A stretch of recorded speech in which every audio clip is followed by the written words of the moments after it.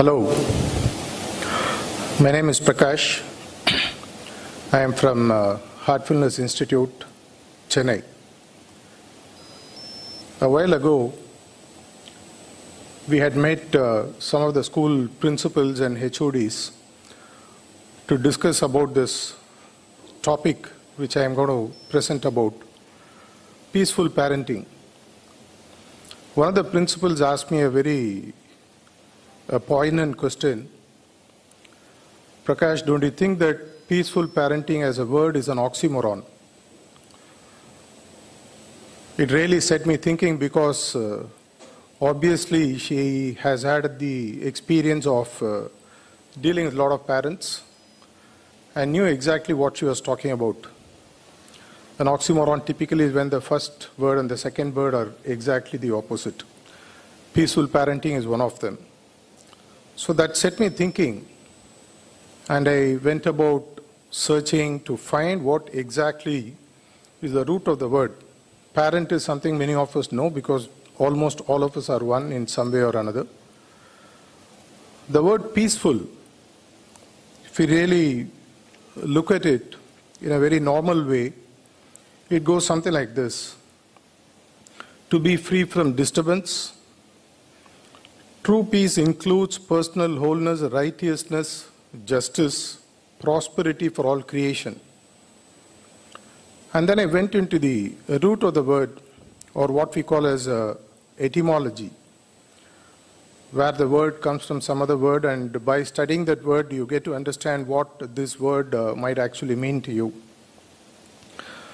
There are several roots to the word, but the most often used word for peace comes from the French word called paix, which means compact, agreement, treaty of peace, tranquility, absence of hostility, and harmony. And now when I looked at these words, the etymology, it gave me a glimpse as to what this principle was wanting to convey to me. Oxymoron. Because peaceful parenting is almost a non-existent word in the school and college parlance as far as I understood later. And that again set me thinking, and an area where Heartfulness Institute has done a lot of work. There are parents still who are well balanced, they have the poise, and they are almost able to manage all the facets of parenting and yet maintain a sense of equilibrium and peace or a harmony at home. So at Heartfulness Institute, we went about studying this to find what exactly it would mean, because it seems to be a potboiler of a topic which never seems to run out of favor with any school or college at any time to come, education being a perennial stream of learning for everyone. And parenting is almost today a full-time job. It's no more a part-time job, which was 20, 30 years ago. Today, literally, you are a full-time parent. Like a full-time job or a full-time employment, almost parenting is full-time. Hence, we started researching and finding out a lot of stuff. In fact, research is not exactly the right word, because research also stands for finding what already exists again. So we also, other than researching, went around finding out what exactly could be the other areas where we can actually add value to this topic, which would be of a great help to the entire society. So we studied and came out with a lot of insights. We split these insights into a few sections for you to get a grip of. If you look at how the session is structured, first, we intend sharing what exactly are the perspectives that parents and society and the teachers and the kids themselves actually have towards this topic. And then we moved about finding out what are the expectations that each of the stakeholder has. Each is a stakeholder in this entire game. And once we understood the expectations, we looked at certain short-term solutions. If you look at even if you have pain or something, when you go to a doctor, the first thing you want is a painkiller, so that temporarily your pain is alleviated or there is a sort of a symptomatic relief. And then you look at the long-term solution. In this scenario, this is how we have actually bucketed to find out first, rather present what are the problem or the pain points, where actually this emanates from, whether this really connects to what we all have experienced or continue to experience, and then see if we can actually present the root cause of these issues, look at what are the short-term and long-term solutions that we can actually offer. In that scenario, we looked at putting them into 5 buckets.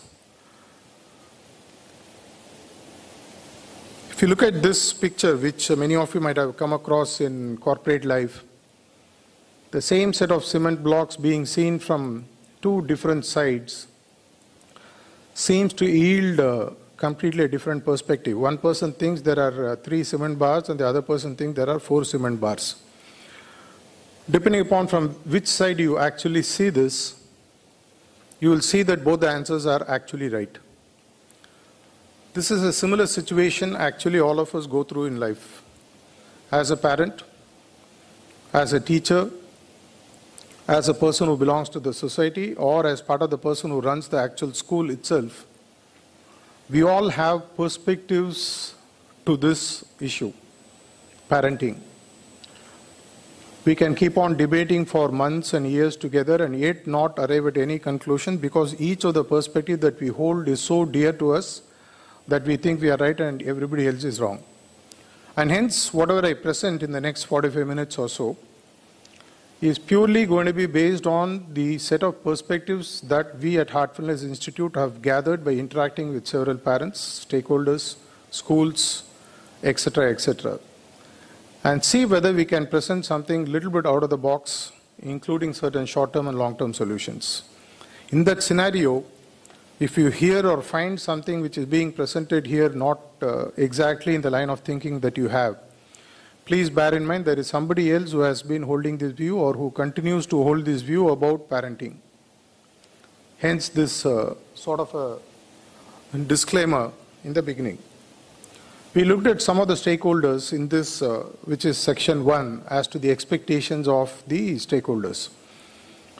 There are several stakeholders. Of course, the parents, the students, the teachers, and the society makes the big chunk of it. I'm going to show you. Whenever I show this picture to parents, many of them tend to laugh, have a hearty laugh, in fact.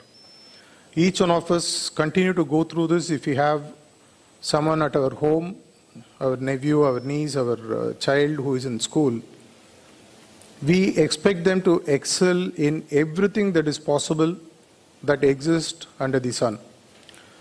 We want them to be scoring 95% or 99% in the marks.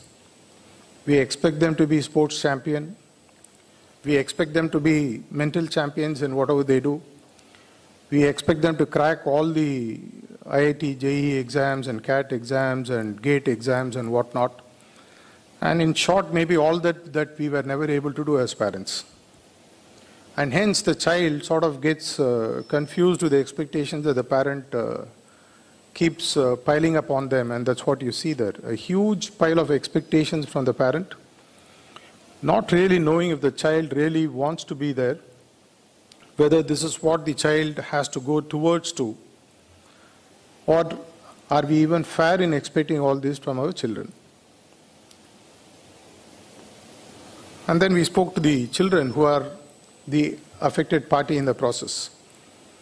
We asked them, what are the challenges you face? And one of the perspectives they shared are the expectations that the teachers have towards them as children. If you really look at the laundry list out there, it's literally like a child being a role model in a school. Everything that is possible, the teacher expects of the child. And there's just one dimension of what is expected of a child or a adolescent in a school or a college. The expectations are a lot from the parents, from the relatives, from the siblings, from the neighbors, from the society in which they grow. A lot more than what you actually see on the screen. This is just to share one perspective of what the child goes through, because the teachers are the ones they are with in a school for at least 6 to 8 hours when they are in the school or in the college. And now we look at the other side of the perspective. What do the teachers expect other than from the children themselves? What do the teachers expect? They have a huge list of expectations from the parents. To such an extent, few of the parents we spoke to kept on saying that other than learning at my workplace, I have to learn physics, geography, history, all that which I never could master during my school days. Now I become such an expert because I go for tuition in my school. Actually, my son or daughter is in the school. Because when they come back, they will have a whole lot of things to learn as homework, and I have to contribute, whether it's the mother or the father or both. They expect a lot from the parents because what we studied maybe 20 years ago in our graduation is now the syllabus in the 6th or 7th standard. The speed at which the syllabus is changing, the speed at which the students are expected to learn, all that has changed so much that the parents now are almost co-creators when it comes to the educational curriculum. Gone are the days when, as far as I remember my childhood, my mother or father never knew what my subject was, what was I scoring, what are the syllabus. The repeated thing I used to hear is that in my PUC days I scored so much, why are you scoring so less? Thank God he never had a mark sheet copy. That's what my daughter or son today would say. Now the dynamics have changed. The expectations from the parents are so huge, and the pressures of being a parent, even if it is just a single child that you have, is so much that it's as good as doing maybe a PhD at home, other than working and earning to maintain a material balance. If you look at the society as a stakeholder, the expectations are huge. Data is continuously thrown at the children that you are part of the 35% of the youth of India who are sub 30. You have to form the future of the government. You have to form the backbone of the country. You have to do this. You have to do that. We have to send, a shuttle to the moon. We have to send a shuttle to the space, and you have to become the next Abdul Kalam. You have to become the next so and so. You have to be the next Sachin Tendulkar. All these the society starts putting. If you really look at it, finally, the two key stakeholders in this, topmost, there are others in the bottom of the pile. The topmost two stakeholders in this, on one side, of course, is the student who has to go through this. And second, the parents who have to be exemplary in the work that they do, be role models, keep on giving what the child expects, maybe beyond, and in the process also keep expecting a lot from the children. And it's a real pot boiler that you have on hand. No wonder in many of the houses that tempers run high, and peace is the last thing that we actually have or enjoy while we are at home. I've just put a slide here for you to look. Just as a parent, how many of you are aware of some of the current challenges that your children of the current age are going through in school? Other than the educational pressures that these children have, there are so many other pressures that these children today have to go through, including predatory practices that prevail because of their exposure to social media, which today it's almost a necessary evil. You can't wash it away. You have classroom bullying, you have pressures, you have so many things. I still recall that in 10th standard when I came out, my mathematics teacher asked me to redo the paper all over again. I did it. He said, you are sure to score a centum. And the surprising thing is that I got maybe 10 marks lesser. And apparently one of the students who came out after writing the exam after me, he said, Prakash, I saw the invigilator taking a paper and striking off 2 of the answers. The reason was quite simple. I was bullied in the school because I was class topper, school topper. And the moment I finished off my first 4 sheets, there were bullies in the classroom who just took the paper to copy and give it back to me before the bell rang that this is the final bell. And the invigilator, being a weak person, he could not tell because many of these were from a section of the society. Literally, they would have a knife in their hand. If not a knife, maybe a blade. And the only way he could take revenge was to take my paper because I gave the paper for them to copy. Surprising, the person who copied from me got 96 in 10th standard. And he didn't even know how to score A plus B whole square, for all you might know. And the threats have now only become worse. Online bullying, classroom bullying, And the pressures through the social media and all that the children face are enormous to such an extent because of the technology gap. Many of us do not even know the apps that they use, how they are actually bullied on, or they have stalking done on the social media. We don't even know. And all this puts pressure on them tremendously, and this in turn affects us also. This is for you to understand. I want you to look at this picture for a while and ask yourself this question. Have you ever heard about the concept of indigo children? Are you aware what this might mean to your children at home? Are you sitting with one at your home today? We don't know. Just to give you an idea of what we are talking about, indigo children is something that came into vogue officially in the year 1998 when they spotted a child somewhere in USA, not that it had not existed before. They had spotted a child which had its third strand of the DNA open. This means a huge change in the way in which we look at bringing up children altogether. DNAs are the carriers of your complete past patterns of life, including your behavioral patterns and all that. Imagine a two-lane highway. You have a two-lane highway which is highly polluted, highly populated with vehicles to such an extent there is nothing new that you can do in these two lanes. Though there are possibly additional lanes available, anywhere between 12 and 21, depending upon which school of thought you believe in. And suddenly you find that there are people who are coming with additional lanes open, and these lanes are completely empty for them to start using them for several aspects, dimensions which we are not even clear. At the end of the session, if you want, you can go back and do a Google on checking what does DNA mean, what does indigo children mean, what does it mean to be a parent in case you have an indigo children. Recently, when I was interacting with college children, I told them that for all you might know, majority of you in this crowd who are all 2000 or later born, you may all be indigo children, which means the third or fourth strand for your children might be open. Rather, the children who are sitting there, the strands would have been open. This also means the way in which they think, the way in which they execute things, the way in which they actually process things are completely different from how we actually think as traditional parents. Imagine wanting to open a star screw with a flat screwdriver. You are likely to either break the screwdriver or the screw. And this is exactly what happens when we are interacting with our own children or children in the society who are what we call as indigo children. Science hasn't yet found a way to officially study and find out, though there are primitive methods still available to find if your child is indigo or not. There are certain characteristic behavioral traits that you can find. There are very raw scientific methods which also show how a child can be an indigo or not. Imagine if you are a parent to an indigo child.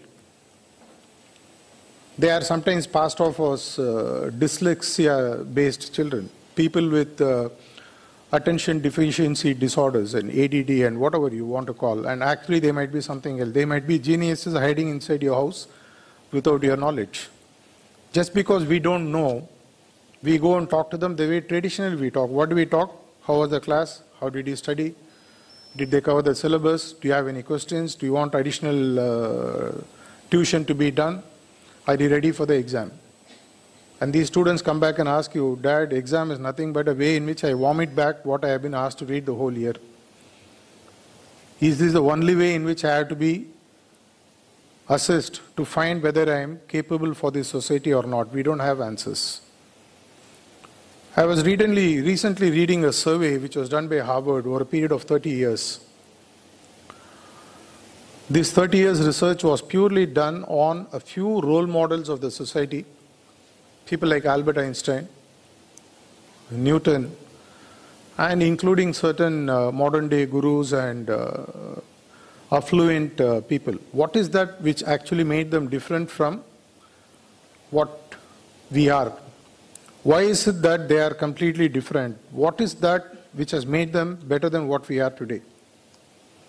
After about 25 to 30 years of research across several countries, caste, religions, backgrounds, languages, different stratas of the society, they found out something very startling, which just came down to two simple elements.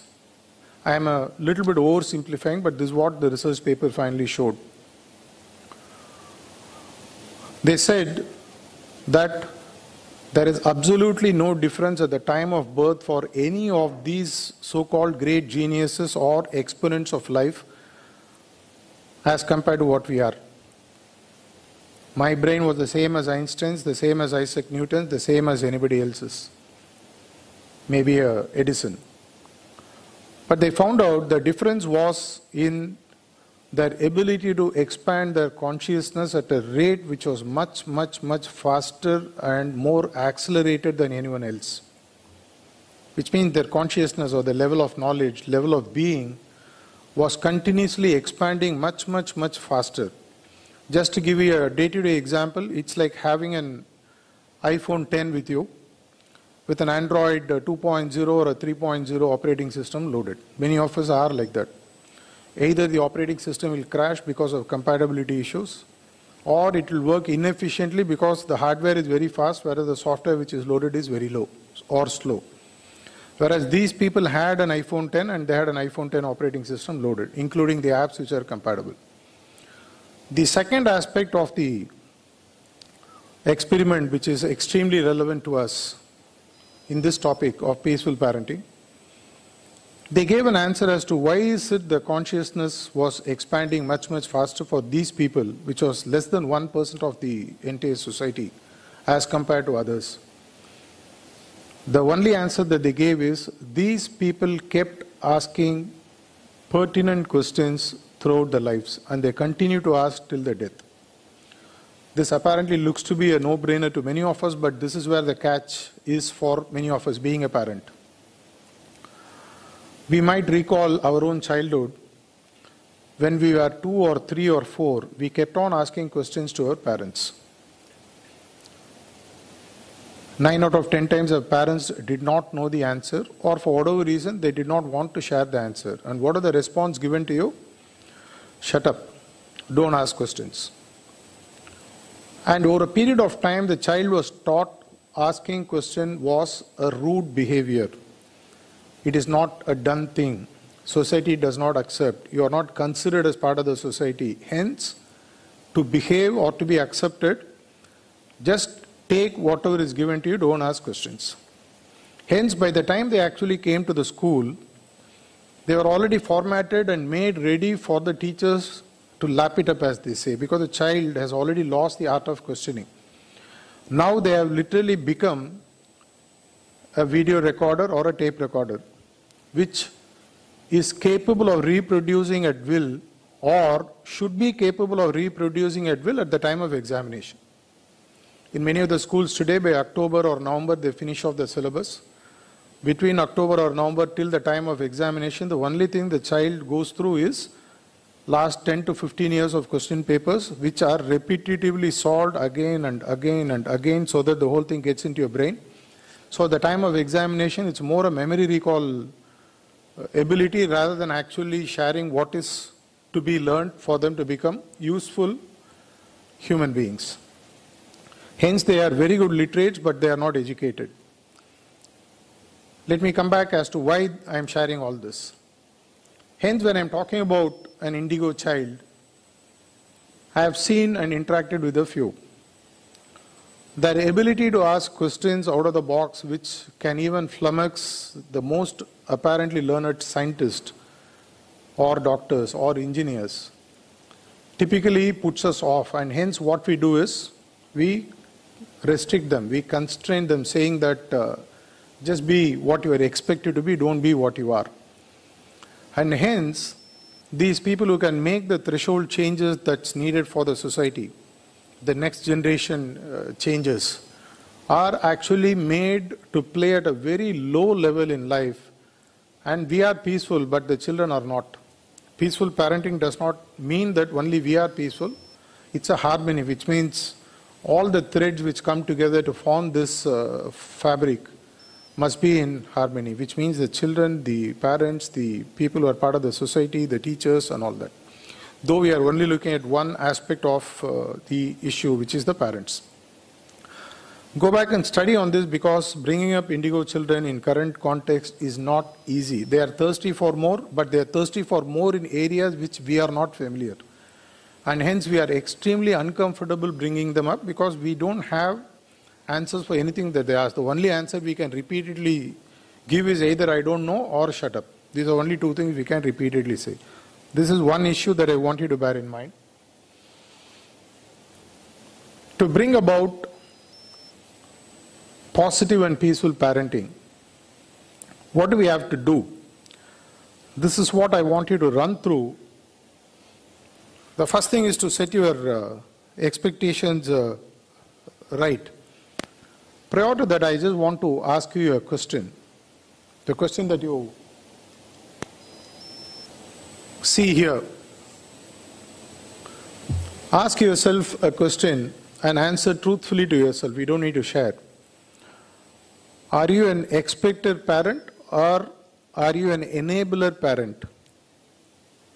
An expected parent is one who keeps on putting all their expectations on the children. Either the society is putting the pressure, the neighbors are putting the pressure, my parents are putting the pressure on me as grandparents, and hence I put the pressure on them. Or all the failures I have gone through in life, I don't want my child to go through, and hence I have expectation that you must do this, you must do that. Jokingly, one of the recent movies I was watching, the dad says, I thought you would study and become an engineer, lawyer and a doctor. So the son says, Dad, you have to be stupid. How can I become all the three? Likewise, we have so much of expectation that we forget it's impossible for a child to measure up to all this. The better option, this is not a solution, but this is something that I want you to think about. It's difficult but more productive to be an enabler.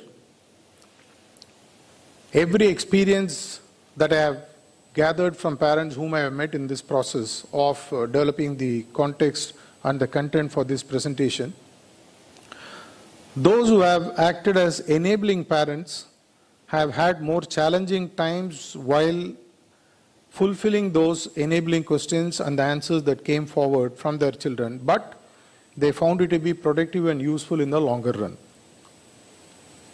When I answer, or rather when I pose another question, some of the answers that you need may come through this, for this specific question I'm asking, but park this question in your head when you go back home, ask your child, ask your spouse, ask your parents, ask the stakeholders, how can I enable to allow your potential to fulfill to the maximum? In management parlance, there is something that we talk in motivational theory called as the Maslow's theory of hierarchy. There is considered to be a hierarchy of needs that a person goes through in life. At the bottommost pyramid, which is symbolized by the shape of a pyramid, at the bottommost pyramid, it is called as hygiene needs or sustenance needs, which are predominantly about food, shelter, the basic physiological needs, safety needs, ego needs, and then it moves a little bit higher where it talks about self-esteem needs. But Maslow came about with the fifth need on the top of the pyramid, which he called as the self-actualization needs. He found out over a period of 6 years of research, this happened way back in 1950s. He is a great motivational researcher. He found out that very, very, very rarely, less than 0.5% of the population of the world ever reach the level of self-actualization. Self-actualization is when the man has fulfilled, man here meaning human being, has fulfilled the potential of what he is truly capable of, like what an Einstein is, what an Edison is, what Mahatma Gandhi was, or whatever. The self-actualization as a process never happens because there is nobody around us to enable. Hence what happens is we are stuck in the basic sustenance needs of just after a study is completed, what do? You put them into a job. In the job, they have to get their paychecks. The paychecks have to increase. They have to get a promotion. After the promotion, they have to go to the next level. By this time, they are 25 to 27. They have to get married. And by the time they know what it is, they already have 1 or 2 children. And they are already back into the circus where their parents came from. Now I had to put my children through the process of growing up the children between the age of 30 to 50. By the time I'm about 50, my child is ready to get married, and by the time I'm about to retire, they already have got married. I have my grandchildren. I've already finished my cycle without ever getting out of the sustenance needs. This is what Maslow was saying, and this is what exactly happens to us also. Do you want to be an enabler? It's a tough route to take, but extremely fulfilling, extremely nourishing, extremely enjoyable journey. I'm going to cover short-term solutions, about 3 of them for you to understand as a parent how you can approach in the short term. When you go out of this session, you need to have a few solutions on hand that you can go back and immediately start using. They always say that I might have a field ready for you to get your grains 1 year down the line, but at the end of the day, I still have to eat. So I have to give you something for you to take home and start practicing. Let's look at the first one, which is again a very interesting concept which can be used by parents. This is a model in behavioral science made famous by Dr. Eric Berne, called as transactional analysis. Dr. Eric Berne, after a lot of research with adults, parents, corporate executives, children, he found out that irrespective of the age, we all live out of an ego state, according to him. The ego state is the state of existence from which you approach others in your interaction on a day-to-day basis. He found out after a lot of study that there are 3 predominant ego states in which all of us operate. The first one he found out was the parental ego state. A parental ego state typically is, I am at a higher level. Everyone who is interacting with me does not know as much as I know. They are at a lower level than me. Whether it's true or not, this is how I behave. He was not speaking about absolute competence. He was speaking about behavioral competence. How do I behave as a person? If I'm a parent, I look down, period. Whether I look down positively or negatively is the next interpretation. Then he looked at the other end of the spectrum. He found out that the normal behavior, again please bear in mind, this has nothing to do with your chronological age. This is the mental aspect of your interactions with people with whom you come across in day-to-day life. He found out that there are people who behave like children. How do children behave in front of parents or someone who is superior to them or perceived to be superior? They tend to be submissive, they tend to follow, either with interest or without interest. This he called as the child ego state. And then he found out something which is a more balanced one, which he found out was very difficult for people to operate. In his study, he found out of the samples that he studied, less than 5% of the people demonstrated consistently adult behavior. And adult behavior, again, is not by age. At the age of 3, you can behave like an adult. At the age of 80, you can behave like a child. Doesn't matter. An adult is one who is able to treat the other person on par. When we did research on this topic to find what are the short-term solutions we have to offer, we found out that the parental state that you have, which is sort of a given, you don't have a choice. Your child will always see you as a parent, whether you like it or not, as a physical parent, but as a parent ego state. You will find that there are 2 parental ego states typically that a person can exhibit. One is called as a critical parent. A critical parent is one who keeps on finding faults with everyone around them, saying, you should have done like this. I told you so. You did not study properly and hence you failed. You did this and hence this happened. If you don't do this, I'm going to spank you. If you don't do this, I'm going to take you out of the school. This is a conversation all of us have grown up from our childhood repeatedly for us, even at this age. When you see someone from that behavioral level, or when we actually see our parents, this is how we actually think. This because of the consistent behavior that this person has demonstrated towards others, they are seen as a controlling or a critical parent. The other parent which children to a great extent love to have around them is called as a nurturing or a nourishing parent. They both do the same roles, whether it's a critical parent or a nourishing parent or a nurturing parent. They do the same roles, but they do it differently. The nurturing parent is the one who's able to accept whatever happens, take it in the stride, it's okay, it's fine, things will be all right, you are a good person, this only happened once, it's all right, you will change. Predominantly, these are the people who are supportive, enablers. They still maintain the control over the children, yet in a very sweet, actually being sweet, not acting, they enable the children by nurturing them, by nurturing their hopes, and giving them that comfort that with me you are safe, don't worry. You scored 4 marks, it's perfectly fine. Life doesn't end today. Go on, let's look at something else. You did not get medicine, it's perfectly fine. Let's look at engineering. Maybe there is something else hidden behind. They're able to nurture and do not allow the children to give up their hope. The children behavior, I am not going to get into because that is not something that we need with our children, but there is one area that you can learn. If you look at the bottom of the picture, you will find something called as a natural child, as one of the states. There are 3 states that a child has, according to Eric Burns' study. And one of the study he says is being a natural child. A natural child is one who is able to accept whatever happens and is happy. For example, it is playing and a glass breaks. He says, oh, glass broke, beautiful. The sun is able to shine and I'm able to see a lot of colors. They actually see the sunshade of life, the brighter side of life. You can't just put them off. You will find them, if you have 10 children, 2 of them you will find like this, who are always joyful, not forced to join us, but they are joyful.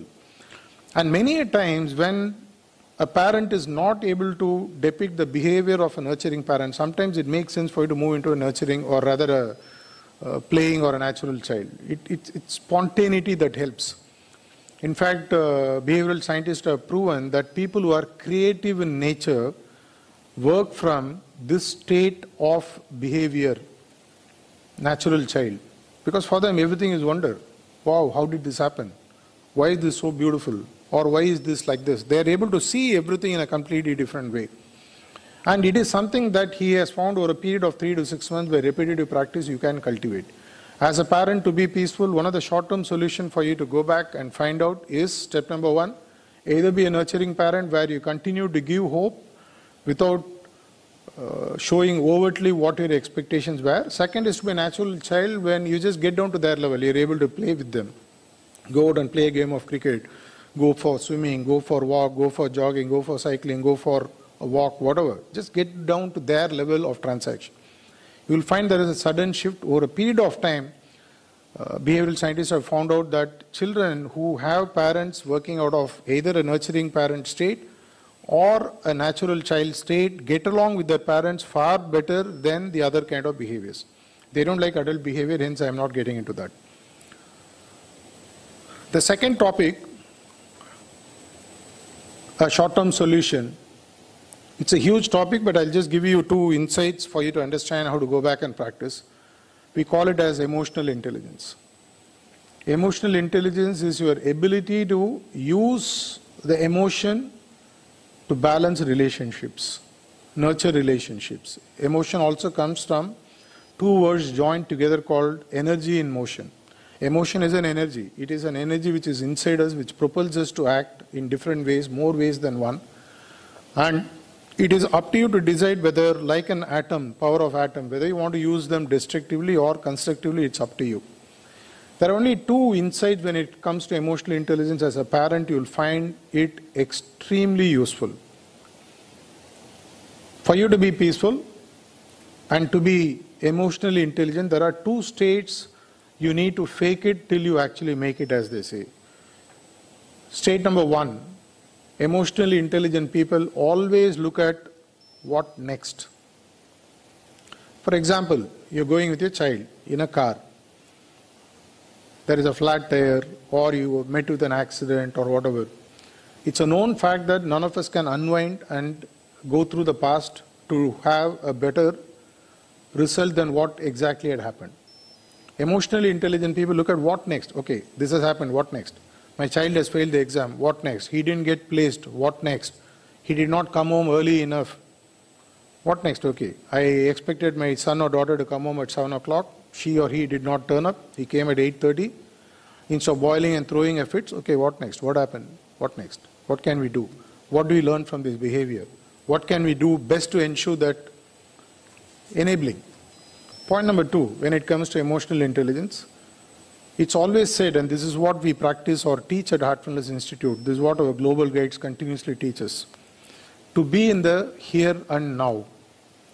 When you are in the here and now, as a theory, extremely easy to talk.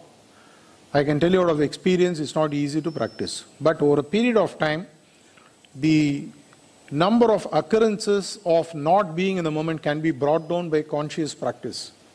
Being in the here and now, whatever you can think, whatever you can act, whatever you can do can only happen in the moment.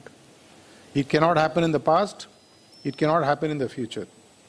It might affect your future, but the action that you take at that point of time, exhibiting love, exhibiting compassion, exhibiting tolerance, exhibiting patience, accepting cheerfully, all that can happen in the moment. When I show you the next slide, you will understand why the first two ones would relate to the next one that I give you. So I looked at two emotional intelligence competencies. We have seen a few competencies in the parent-adult child, Dr. Eric Burns' transactional analysis model.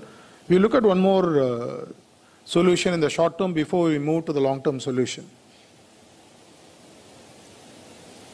There is a school of study which has repeatedly studied over a period of time and found out that people act or respond based on needs and values, and what we see front end is only a smoke screen.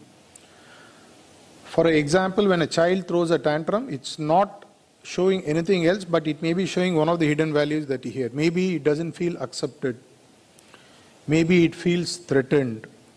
Maybe it feels insecure. My parents are not giving me enough time, and hence he throws a tantrum. The tantrum is not an emotional outburst, but he doesn't know how to communicate.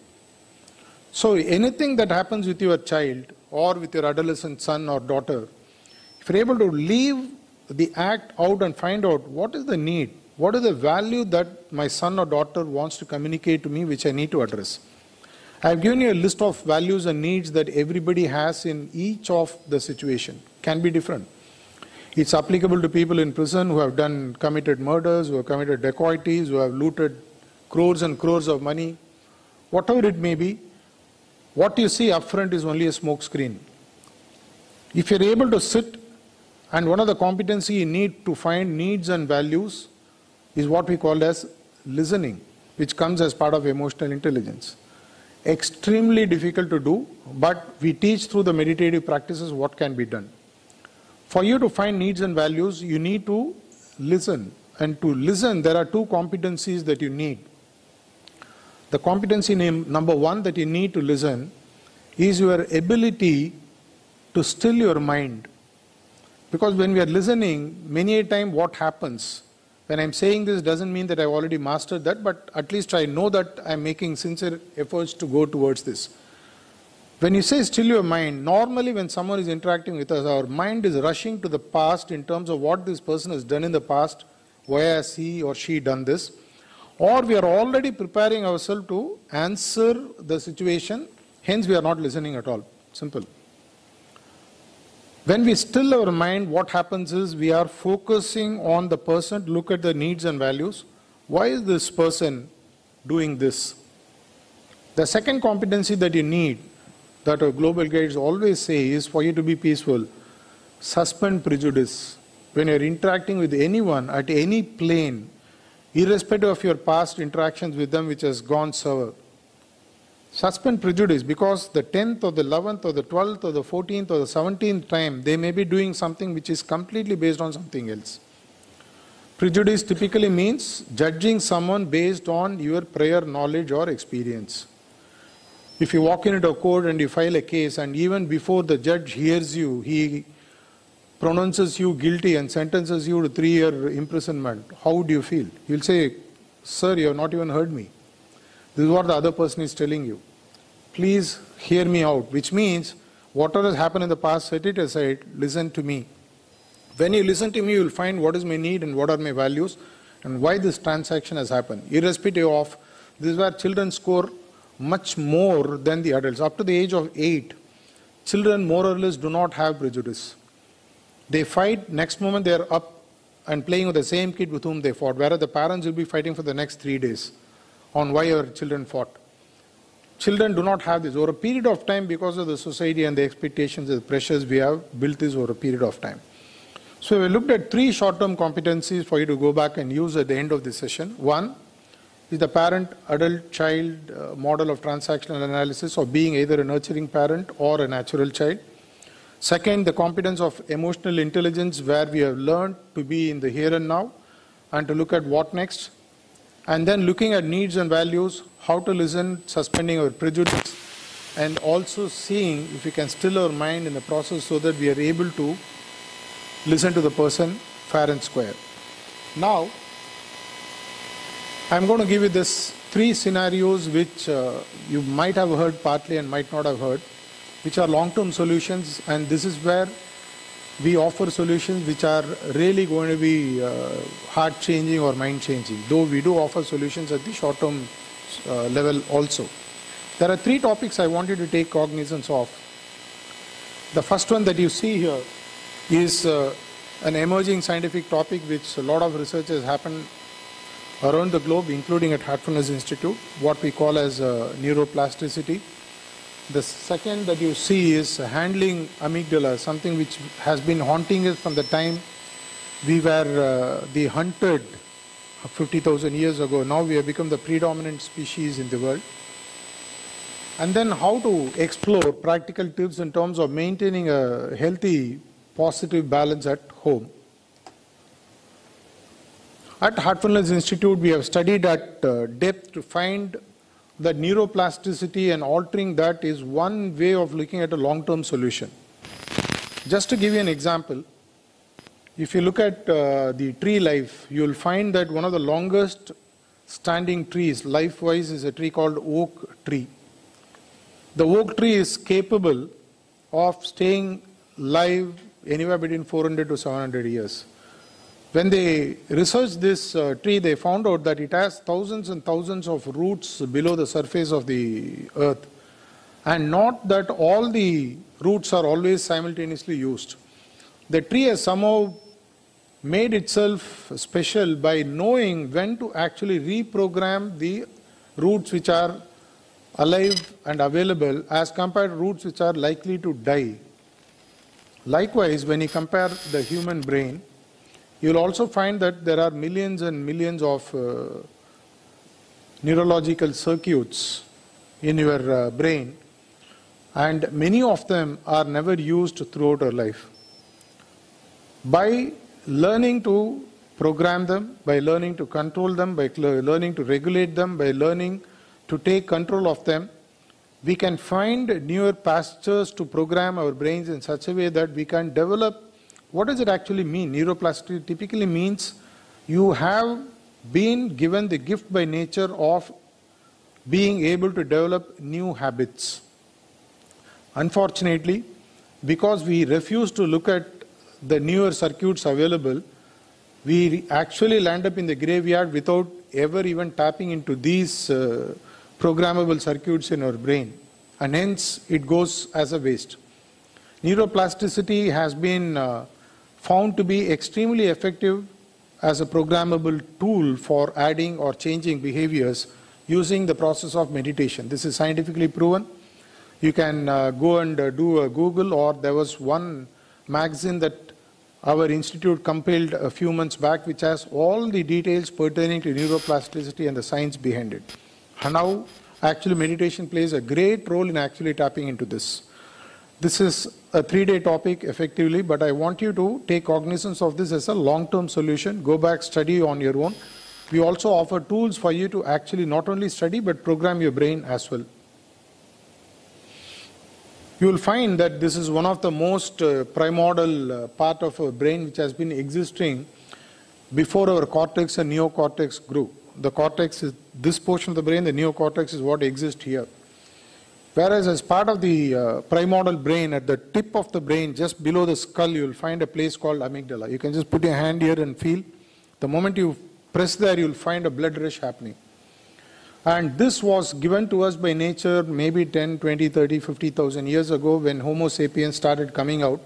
Because in those scenarios, we were the hunted, we were not the hunters, which means there were species which are much more powerful than us, and they were out to kill us because we were their food, and we had to save ourselves. To save us, even while we are asleep, we needed a system which will put us on a high alert mode at a fraction of a second. And amygdala's birth was by nature to protect man so that he does not get eaten up. Those days, the average age of human being was less than 25. And it was said that 95% of the human population those days they did not have a natural death. They were just killed because they were the prey for something else. Unfortunately, this amygdala's only work predominantly was fight or flight or maximum freeze as an option. When this happens, the blood circulation to the rest of the body, to the cortex and neocortex is cut off, and hence you are unable to think. Which means, when you are put in a situation, just to give you a real life example, when your child actually comes late, they go to a movie or they go to their friends or whatever, and they set the juices flowing in your stomach. When they come late, the first thing that actually puts you off is not the late arrival. What puts you off is you have now been questioned by someone who is much, much smaller than you.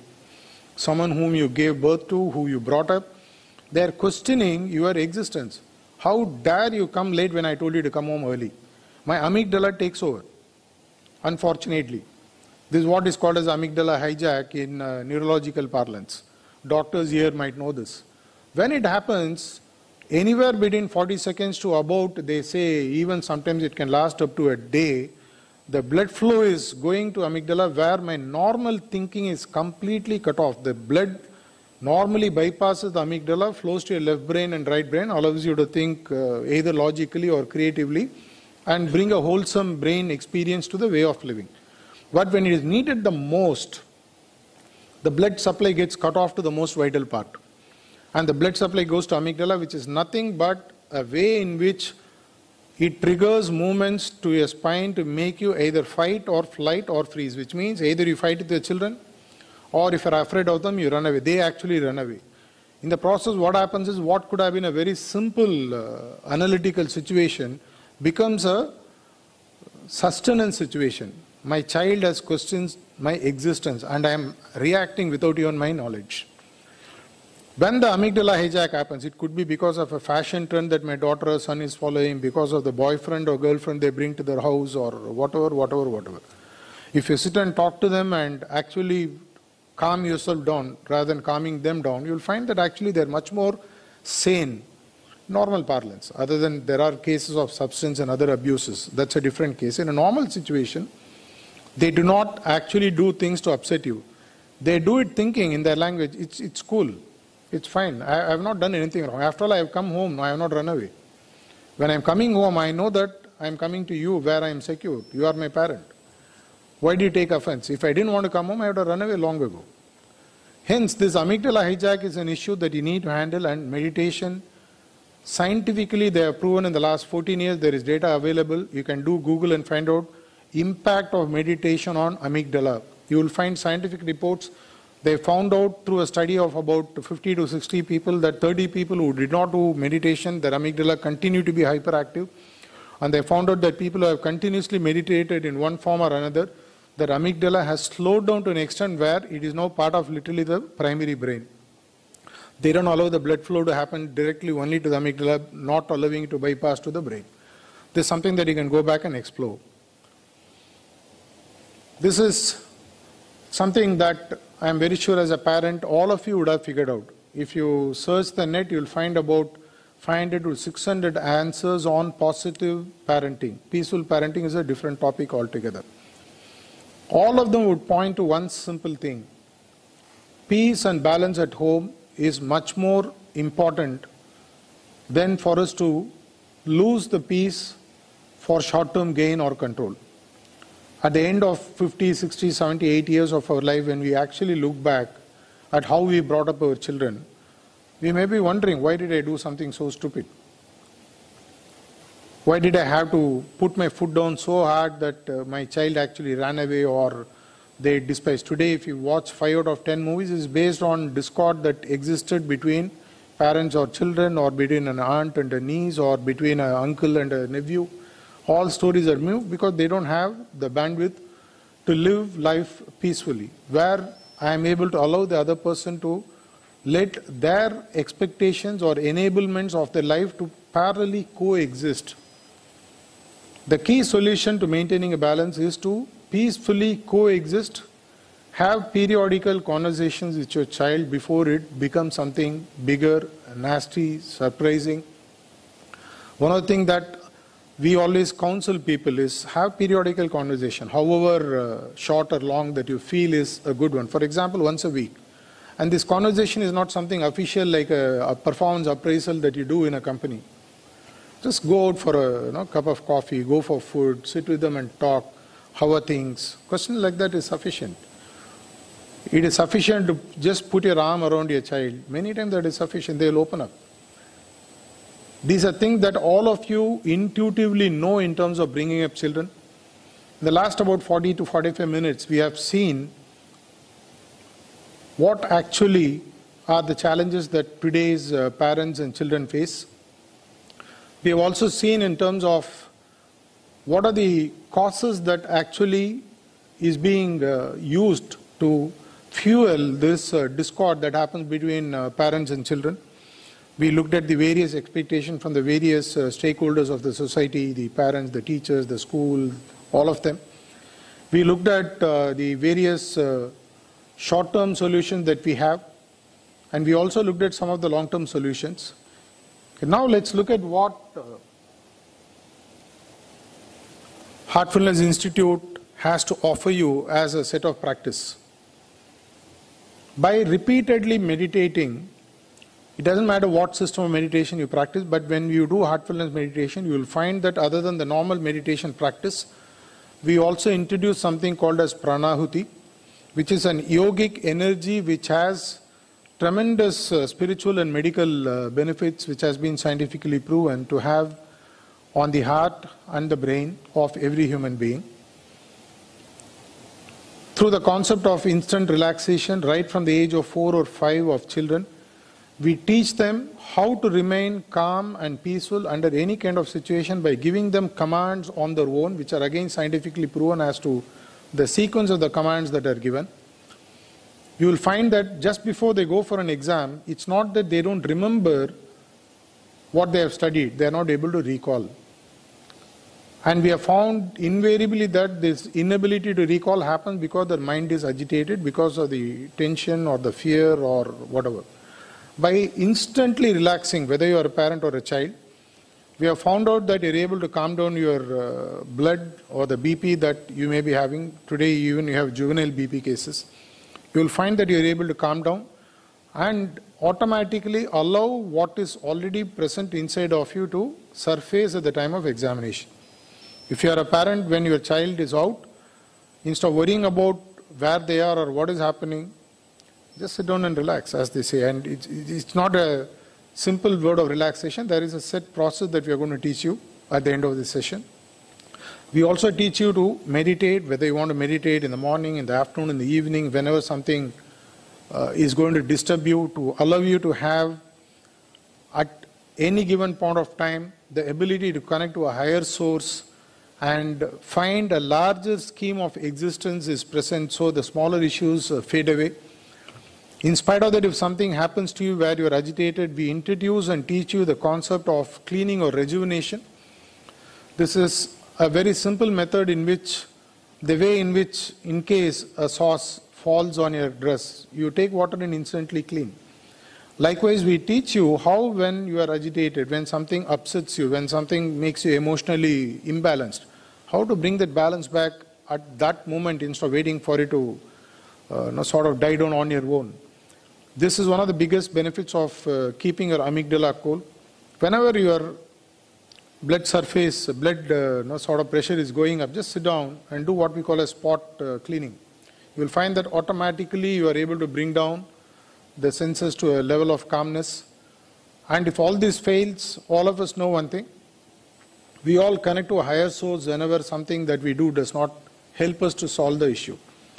Through the process of prayer that we teach in heartfulness practice, We show you how at any point of time when something apparently is going out of hands, how you can connect to a larger source, a larger power, which can in some way help me to overcome what I am currently going through. Maybe a grief, maybe a challenge which I am not able to solve intellectually or emotionally. Connect to something large and wait for something to unfold. These are the simple practices that you offer. By doing them repeatedly over a period of time, science has proven that now spirituality is more a science than science being spiritual. We have shown that a lot can be explored from the inner universe, how you can actually help your children to unleash the true potential without losing your calm, without letting go of your expectations, by repackaging it as an enabling force for your children. There's a lot, much more that we can do. I would request and urge that each one of you to go through the practices that you're going to give at the end of this session. I'll be concluding this session with a very poignant and very pertinent, powerful message from our global guide. He is known as Kamlesh D. Patel, fondly called as Daji. There will be a short video with which I will be closing this session, and I will be available offline after the relaxation and meditation session that we are going to do. And I would like to thank this institution for allowing us to present this topic to you today. I hope you found enough inputs for you to go back and practice. Please watch this video as we wind down this program. Thank you. Okay.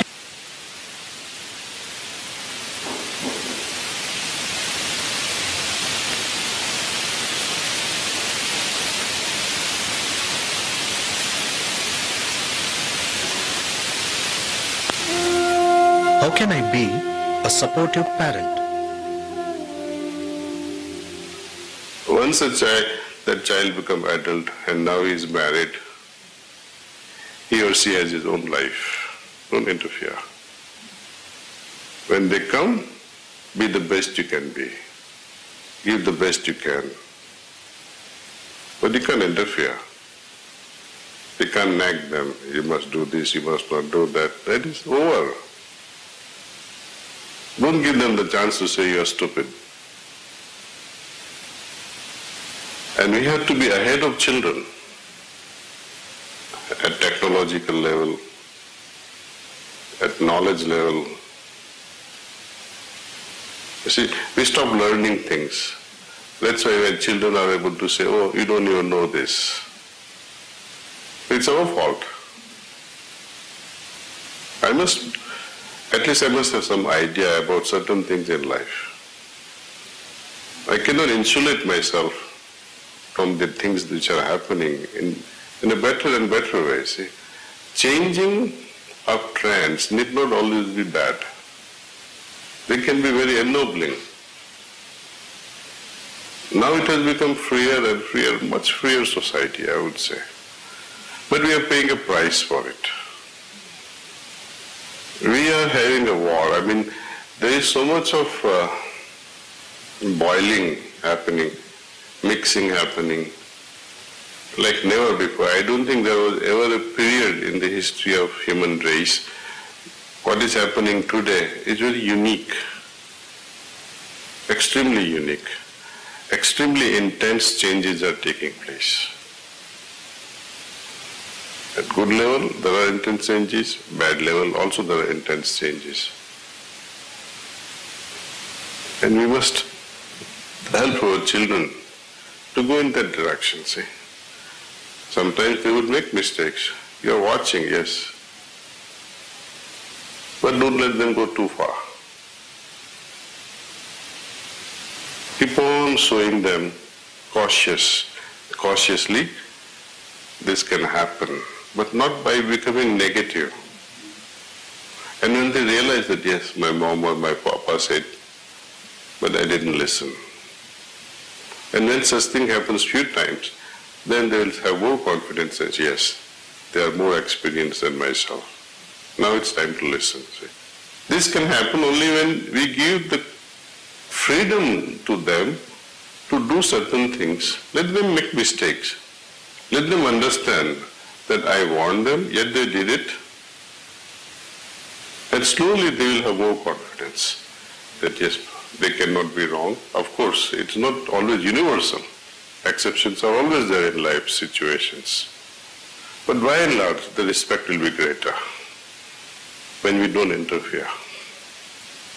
We have to be very indirect. We have to play our role in such a way that they don't feel that we are influencing them in any way. And this art is very tricky, very, very tricky. So you have to be careful. Always be guided by your heart. See. When you meditate, you'll get the guidance. This is what I should be doing. This is what I should be doing. Or not doing.